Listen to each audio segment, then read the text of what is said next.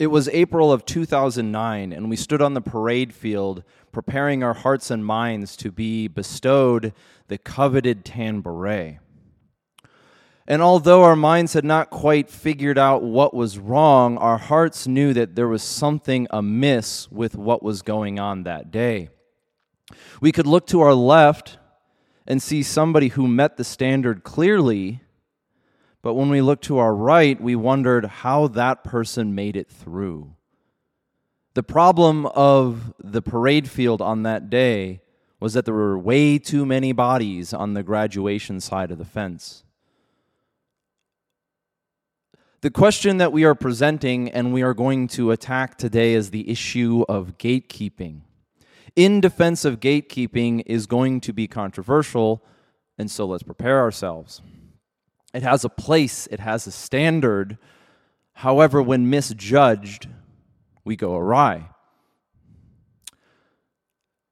As we passed from the graduation field and were filtered into our appropriate companies and squads and platoons, everybody from that class wondered, well, most everybody, there were certainly exceptions, but most everybody wondered where they measured up.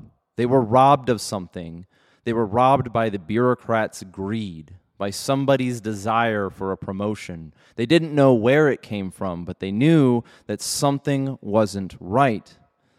Team leaders were forced to try to figure out quickly, which never ended quickly, whether or not they received the person who was allowed to skate through the selection process, or if the person who was now in their measure of responsibility actually measured up to the standard. They had to take account for factors that they were not originally responsible for. Who had passed the buck? Who had made the decision? Who had let the standard slide? We could all tell ourselves back when it was hard, but really, was that day long past or was it gone? Was it today or was it yesterday? The problem that we have with the conversation about gatekeeping is it's entirely one-sided. Anytime there's a standard set and somebody doesn't meet that standard, they are free to claim to the world, I was being gate-kept out of the community. Somebody didn't want me there because of my status, because of my skin color, because of my pick your choice, pick your excuse. And while we recognize that the history of our people, the human people, is one that includes many, many atrocities and many, many examples of picking and choosing who are the winners and losers by arbitrary means, we also must be met with the fact that there is a standard to achieve, that we desire to be worthy of something. If you want to be worthy of a standard, you cannot tear that standard down. You cannot have your cake and eat it too. You cannot be worthy of the achievement while discrediting that achievement as well. The only man who is not a part of the club is the man who thinks, I wish they would honor me, but I don't want to pay my dues. It's a strange game we must play. You cannot be an island to yourself and part of the community at the same time.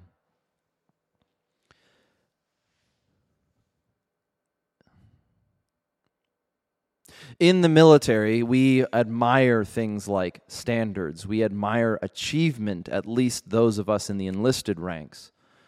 There are always examples of people who betray the standard, who do not own up to or do not measure up to the valor they claim. There is even stolen valor, which goes to the extreme in claiming achievement that one did not make. But what would that stolen valor be worth if the achievement itself did not already exist? What would be the value of claiming that you were in a position, you were worthy of some standard, if in the same breath you complain that the standard wasn't even good? The problem with gatekeeping as we address it is that some people are allowed to complain about gatekeeping in such a way that sets them up for the exact sets them up as the exact person who in any set of standards would exclude them. Instead of measuring up to the standard, they desire to tear it down as if that would give them the valor of the achievement.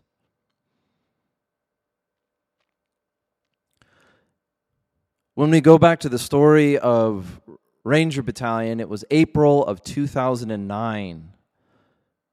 And many of us on that parade field had been preparing ourselves physically and mentally for months, if not years, to meet the standards that were going to be set before us.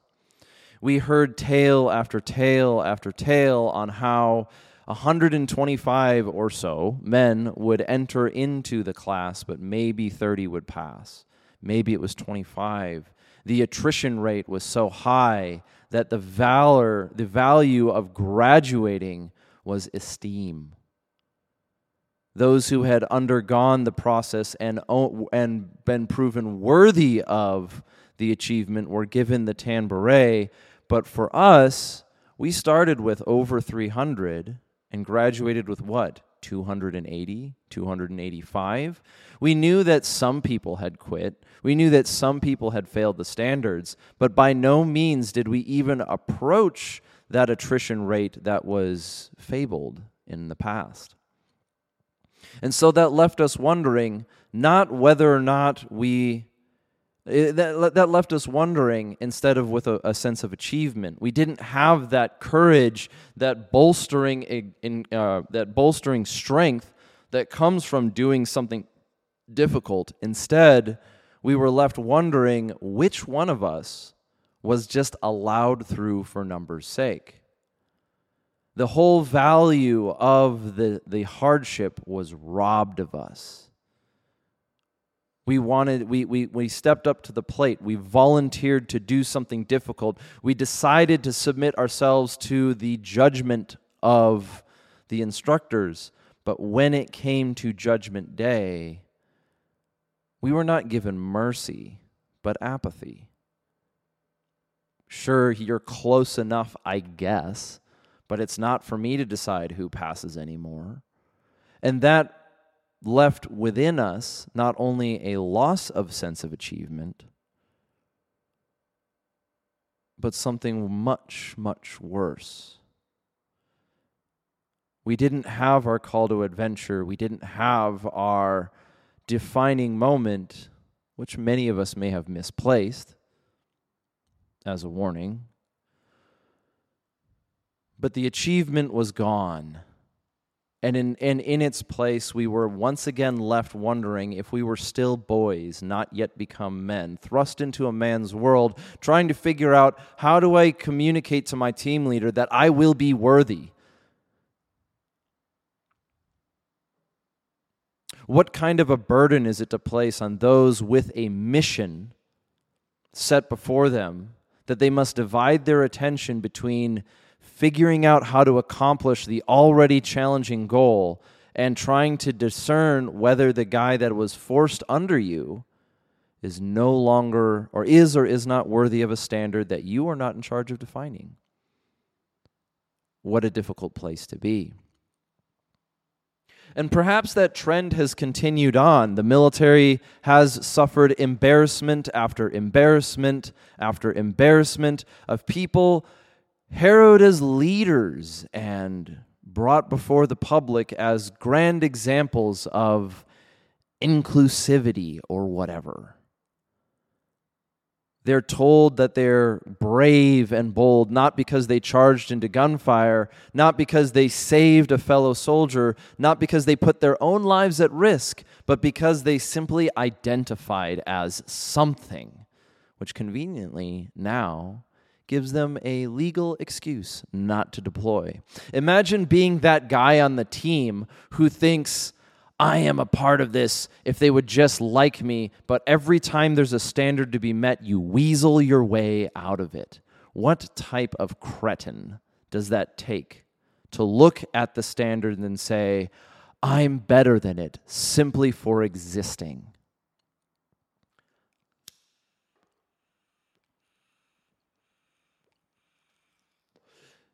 The topic of gatekeeping is so relevant in all parts of society. Colleges gatekeep students who don't meet the standard. Gun culture doesn't let people in because they're not veterans or whatever. And gatekeeping as a term, to give it grace, appears to describe somebody preventing others from being a part of something for reasons other than the standard. Maybe that's a good definition, and if that's the case, gatekeeping is wrong. If the standard for participation is that you are an American citizen and you believe in the right to bear arms, if that is the standard, then we should not prevent people from being a part of the community so long as they meet the standard. But something as ambiguous as gun culture is much broader than that. We have other values as well. Some of them are things like the right to privacy, the right to property, the right to dispense of your earnings as you desire, so long as it doesn't void or infringe on the rights of another man. We are supposed to, in this country, be allowed to, not even allowed to, we have the right to being able to go into our home and not expect spying. We have the right to own property, even own a rifle, without the government knowing where it is, what type it is. So when we think of these as our values as a gun culture, but we require standards that are not only unspoken but inconsistent, then we might be accused of gatekeeping. However, what are the circumstances where holding the line is appropriate? If we have unwritten standards, it becomes difficult, but it is not impossible. The breadth of gun culture, it does reach further than simple written lines, although we have standards that must be met. There's a famous line that has been said over and over: I wouldn't join any club that would have me. Which is kind of a strange thing to say. I mean, if you dissect it into different components, I wouldn't, choice, join any, submit, humble oneself, a club that would have me, which means any club that you admit that you meet no standards for any club, so any club that would have you has standards so low that your presence would discredit the club itself. This statement is not a statement of courage, but when you say, I wouldn't join any club that would have me, it's actually self-degradation. Raise yourself to a higher standard, if you can.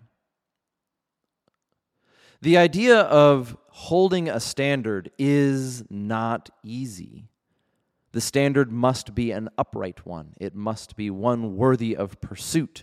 The standard itself has to be defined in some senses, while we will acknowledge that there is room for human ambiguity. The standard must be worthy of those who achieve it, and those who achieve it must be worthy of the standard. This Ouroboros asp, this circular pattern between the man and the standard, is a continual process, but we know it when it is broken. We know it when standards are lowered to meet the appearance of success. We know it when standards are eased so that people will not feel bad. And instead of it creating a more inclusive environment, it creates a resentful one. Those who met the standard have no choice but to struggle with not looking down upon those who are allowed in, and those who are allowed in are going to consistently be resentful against those who met the standard. You cannot have a community without something to circle the wagons around.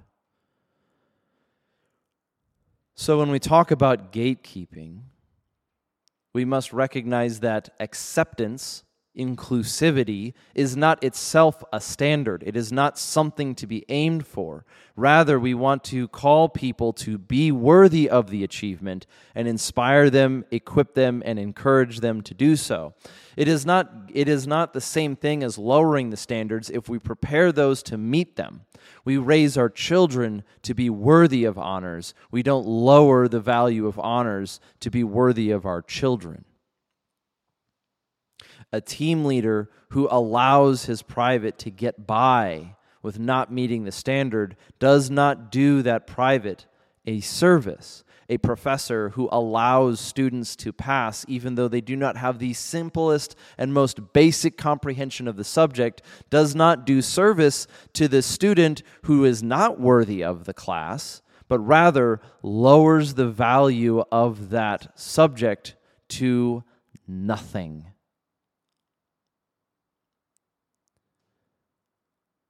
It has been said that what men desire most in our contemporary age is to be called to a cause worthy of sacrifice.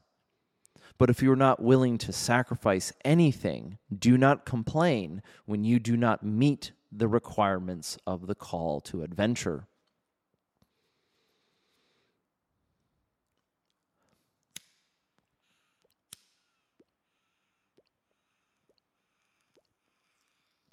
Gatekeeping is a term that needs to be defined, and it needs to be defined as something that not only discredits the standard,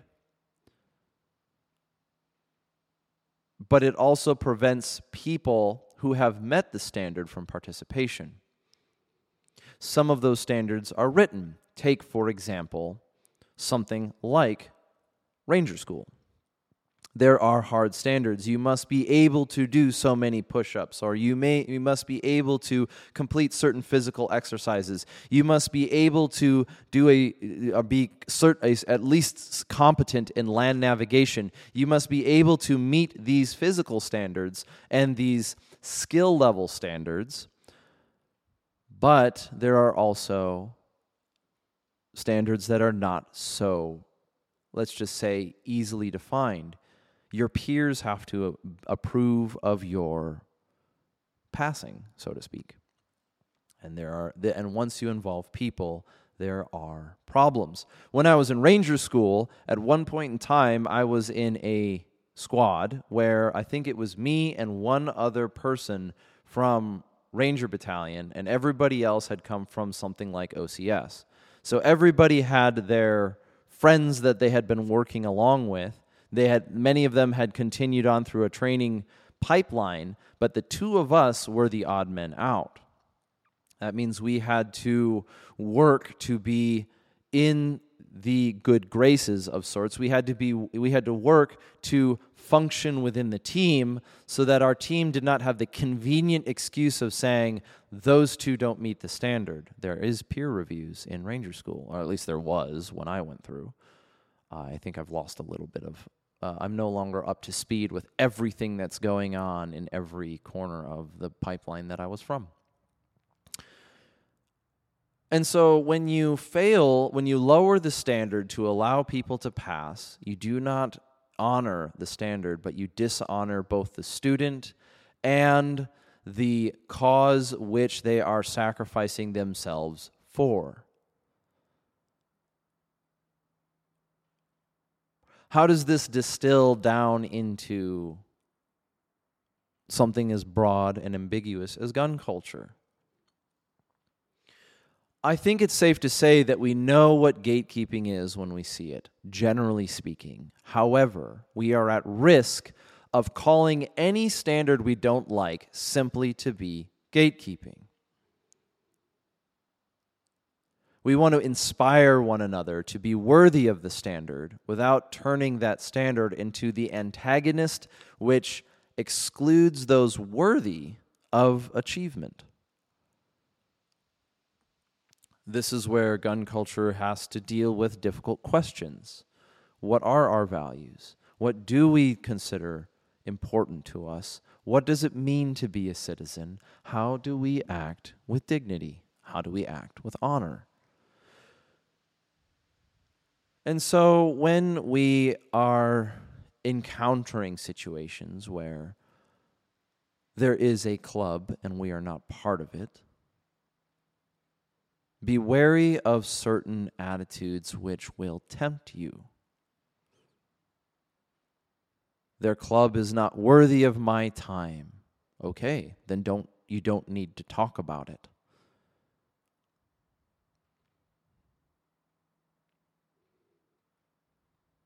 Let's not be so petty that we're dragged around by the imposed whims of people we do not know. Gun culture is broad. There are so many of us. There are manufacturers, there are participants, there are competitors, there are veterans, there are citizens, there are commentators, there is somebody like me who is talking to you through a microphone and a screen.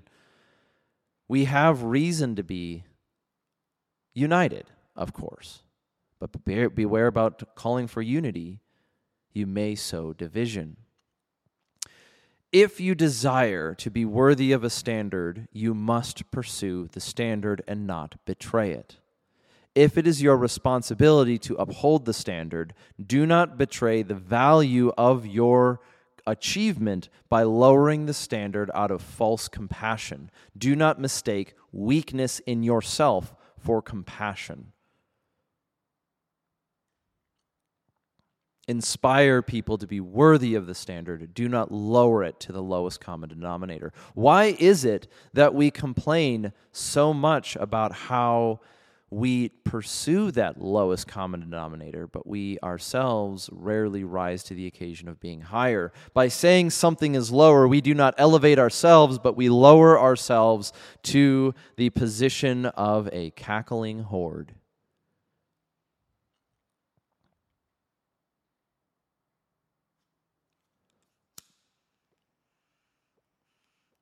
You see this often. We see this often in various strange levels. Why is it? Do not pursue, that's probably a better way of saying it, do not pursue a cheap way to become just as good. Because instead of achieving that standard, you are lowering yourself to somebody who is not worthy of the standard. Instead, be honest about your intentions.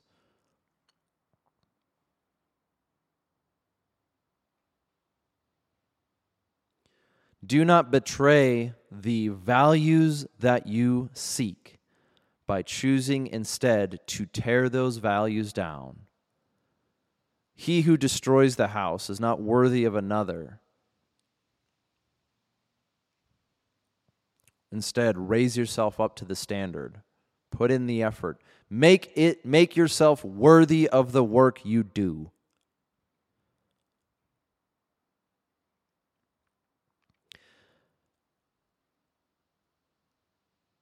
If you were the man in charge of holding the gate, holding the keys to the gate, only allow those who are worthy to pass, but be humble yourself, for if you do not meet the standard, pass those keys on to somebody who does. Have that integrity. If you are the man who is working his way through the achievement process and all you can do is complain about the standard, check yourself. You may just be making excuses for not being worthy. If the standard has been corrupted by fools and knaves, work your way to correct it. We desire to be called to a challenge worthy of our efforts. Do not discredit all that is worthy because it is just called gatekeeping. It is not the purpose of this conversation is not to say that there are not those who impose immoral or inappropriate standards on those that they observe. There are clearly going to be people out there who are not worthy of it by character, but still decide to keep others out to protect the exclusivity of their position. An exclusive club must be worthy of that exclusivity. If it is your job to hold the standard, if it is your place to hold the keys, do so knowing that you hold a position of authority and responsibility. You are responsible for the hearts and the minds of those who are seeking the approval of the standard. You are not the standard, but you are a part of it. If you are seeking to be worthy of the standard, keep your eye on the goal. Train yourself in discipline to be worthy of it. If you are on the other side, if you are of the standard, do not discredit the achievement. And if you are in pursuit of it, do not spoil your victory by cheating your way through.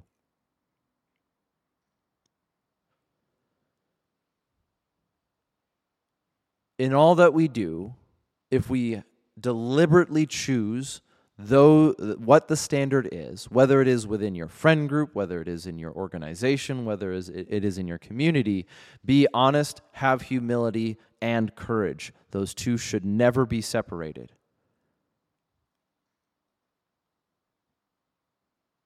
Courage without humility can oftentimes become arrogance, brashness, brazenness. Humility without courage is something perhaps more ugly. It is cravenness, whining and complaining. Instead, as we go forward, we can look to the past and see where men have built standards worthy of pursuit. And because other men have done it, we can do it too. So as we go forth in gun culture, as we go forth in America, if you're going to set a standard, be worthy of it. If you are not going to set a standard, you have no grounds on which to complain. So as we close, go forth and conquer.